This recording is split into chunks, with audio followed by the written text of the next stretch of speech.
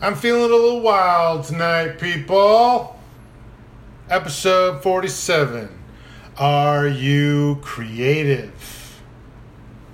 Before you commit to an answer, I'm not asking if you throw paint at a canvas in a windstorm, howling all the while. Being creative doesn't make you an artist. Doesn't make you a weirdo. To be an artist, you have to explore and convey something about the human experience. To be a weirdo, you just have to flout the expected and accepted norms. But to be creative, all you have to do is solve a problem. Road closure? How do you get to where you need to? You got to solve that problem using what you're given. Cooking and missing an ingredient? Trying to sort and filter a list? We face 1,000 problems a day, from basic needs to wants and dreams. Even an artist is solving problems about structure, portrayal, meaning. I was pacing the floor to come up with something to write for this. My mind started to wander. I should cobble these episodes into a book and add more illustrations to help bring the points home.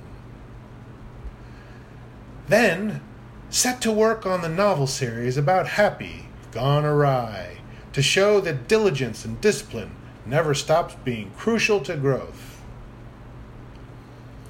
But I have an episode due tomorrow, this episode.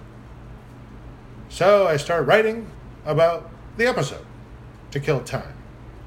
And yet all the while I'm still proving the point that creativity is just problem solving. When people ask the question of artists, where do you get your ideas? What they may be asking really is, what motivates you? Because if you are motivated to search for inspiration, then you have a better chance of finding it. I let deadlines motivate me. But also, I do actually have a point to make, namely that active growth makes life happy.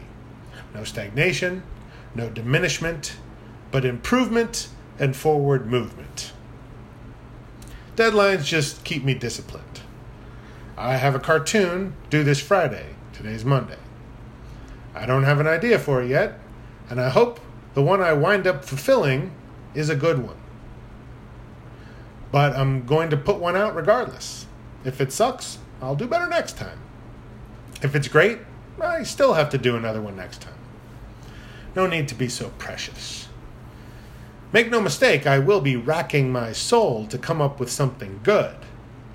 And that involves lots of input. Surf the web, watch TV, listen to books on tape, chat with people, daydream. The more input, the better. At some point, I'll come upon something that leads me to say something I want to say. Like this episode. I hear people tell me that they don't have a creative bone in their body. And I have to laugh because if that were true, then they would collapse at every decision. Come to think of it, some of them did. So maybe they actually believe that about themselves, but it's not true. We can all think outside the box, make cognitive leaps. But are they any good? That's the real question. Not where do you get your ideas, but where do you get the good ones? By working through 1,000 bad ones, really. Don't be afraid of those. People will ignore them if you get a good one. Is this a good one? Or do I still have a few hundred to go? Haha.